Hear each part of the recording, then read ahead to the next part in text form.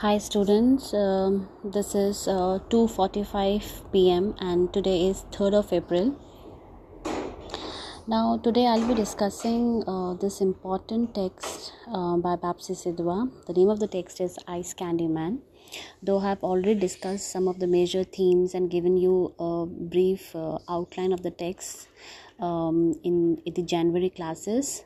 Now since we don't have regular classes because of the complete lockdown, and I thought that podcast sharing lectures on postcard would be the easiest and the most convincing way to get in touch with the students. So here I am with my first podcast on Bapsi Sidhwa, the Ice Candy Man.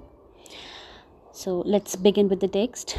We all know that partition has been the theme for many of the Pakistani and Indian authors. It was an event that not only that nobody can forget. Families were torn apart, women were left, they were killed, they were brutally murdered and even raped. The partition Holocaust wrought havoc on all of us through communalism, made people go wild. The tragic and momentous event has stirred the critical imagination of many writers who weave the fabric of tragic tale, highlighting untold and unbearable atrocities of communal violence between Hindus and Muslims. The literature that made its appearance during the partition of Indo-Pak subcontinent highlights the grim details of bloodshed and untold tales. Now we can observe people who were alive then did not write about it, either because the hurt is still fresh, or they were ashamed of what happened to them or the evils they did to the others. Okay, so Bapsi Sidhwa is one of such writers who made their appearance in the colonial literature like a shooting star. She very poignantly portrays and represents the theme of partition and the kind of Holocaust. It was termed as a Holocaust, and it has created a tragic. It is always seen as a tragic history. Bapsi Sidhwa's Ice Candy Man, this is a text that we are dealing with, mirrors miseries of disastrous partition in the history of Indo-Pak subcontinent. Though in Ice Candy Man, Bapsi Sidhwa has skillfully narrated the documentary details of historical perspective of partition. She also seeks to explore and unravel the breakdown of intercommunal networks, and most importantly addresses a larger historical questions like the national leaders' failure to realize a united India. Now, this unfair and impartial historical perspective is indispensable because the novel has been cast against this backdrop. Ice Candy Man focuses on the thematic paradigm of partition theme. The disintegration of social mores with the advent of partition has been brought out.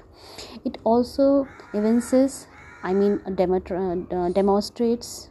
the tragic impact of communal forces hell-bent on whipping up the frenzy and a study of inferiority complex. Now the text is 22 chapters. There are around 22 chapters in Bapsi Sidhwa's Ice Candy Man, which sparkle with the whole world, teeming with numerous details surrounding day-to-day life with all its political, social and religious import. The partition theme in Ice Candy Man has been acknowledged variedly by many critics and magazines. In the New York Liberty Journal, it was being commented in the following lines. I quote, "The originality and power of Sidhwa's splendid novel on the partition of India and the subsequent communal violence derived from her choice of protagonist, Lenny, an 8-year-old Parsi girl from Lahore, a spectator living in the midst of but apart from the rising tension among Hindus, Muslims and Sikhs." Unquote.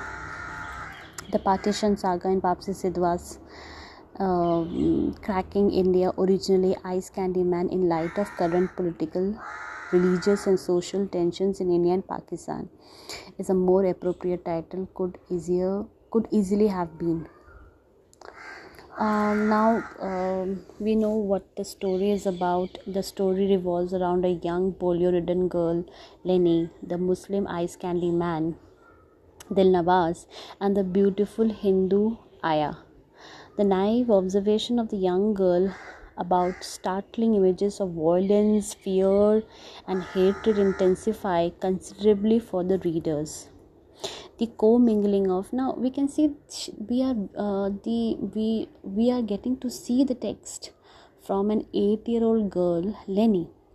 Now the co-mingling of innocence and experience allow the reader to view this immensely confusing and unstable chapter of Indian history through a simpler lens, a more objective voice.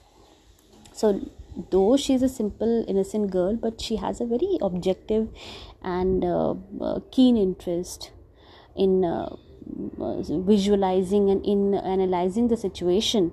Though because she's just an 8-year-old girl, but she has a very wonderful insight. The people in Lenny's life are reduced to physical or spiritual characters. People from different religions, be it Hindu, Muslim, or a Sikh, are painted in the colors of callousness and hatred. Please forget the background sound. I am preparing and giving lecture from my lawn, and this is wonderful though. Okay, let's begin. So callousness and hatred that they espouse for each other. Religion to the young narrator is nothing but a superficial label. So we see the role of religion, but to the young narrator, Lenny is being considered as a young narrator. She doesn't have anything to do with religion. She considered it as superficial because she's a small kid. She doesn't understand the implications and the complications that religion brings sometimes. Okay, though coming from a young narrator might have made things a lot easier to read, but what makes it more complex, now this is important, is the socio-emotional and political trauma and turmoil that Sidhwa talks about so beautifully throughout the textbook. She talks about the colossal pain and suffering of people cutting across the boundaries of religion and nationality. Okay. The real good about the Ice Candy Man, the text, is a universal appeal it has. It can fit in per se to the happenings in North Ireland, Bosnia. This is what has been happening, for that matter, till now, strife-ridden Afghanistan. Sidhwa says in his natural man has not changed much, as they always keep fighting for one or the other things. So in a very path-breaking text, Through Cracking India, it was written by Bapsi Sidhwa, has indeed brought to life the spiritual, emotional and very real implications of the partition of India. So in doing so, she has, I quote, cracked, from the title Cracking India, cracked the riddle of India and revealed to us the cultural difficulties that plagued South Asia before, during and after it split from British and the creation of Pakistan. Now since we talked about the theme of partition, that the partition between India and Pakistan, and how later we perceive the pattern of communal amity that existed in rural India between three communities. In her visit, Lenny finds the Muslim in a visit to Pirpindo. Her is for Lenny. In Lenny's visit to Pirpindo, a Muslim village, Lenny finds the Muslim of Pirpindo and the Sikh of the Sikh of the neighboring village, Dera Tek Singh, sitting together, sharing concerns about the worsening communal situation and relation in the cities. So she has been she has been an omnipresent narrator, because she has been there in each and every scene. Though whether it is talking about the communal violence, whether it is talking about how Aya was about to get raped, So she's been present in every sense. She was there as a very omnipresent narrator. So the rumbling of communal discord soon reached Lahore. Lenny's parents entertained guests from various communities to dinner, and it is at one of these dinner parties that the Inspector General Mr. Rogers expresses the differences between the Congress under the leadership of Nehru and Muslim leagues under Jinnah, who are pushing India to the brink of partition. Mr. Singh, another guest, however, thinks that once independence is gained, they will be able to settle all the differences, as these have been created by British. Where he quotes, "You always set one up against the other. You just give home and rule and see. We will settle all the differences and everything." Quote close. Now this is highly imaginative, because nothing like this happened, and there was communal and emotional discord between Hindus, Muslims and Sikhs.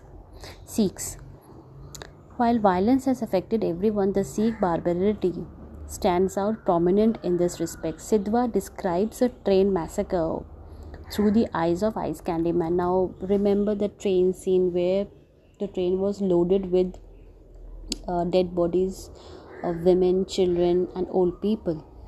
And in the film also, in 1947 Earth, when Amir Khan went to the railway station to receive his sisters and family members, what he sees is a train full of dead bodies.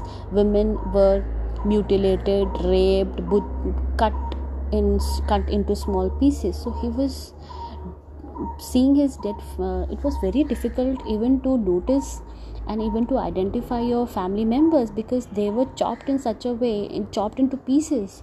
So seeing his family members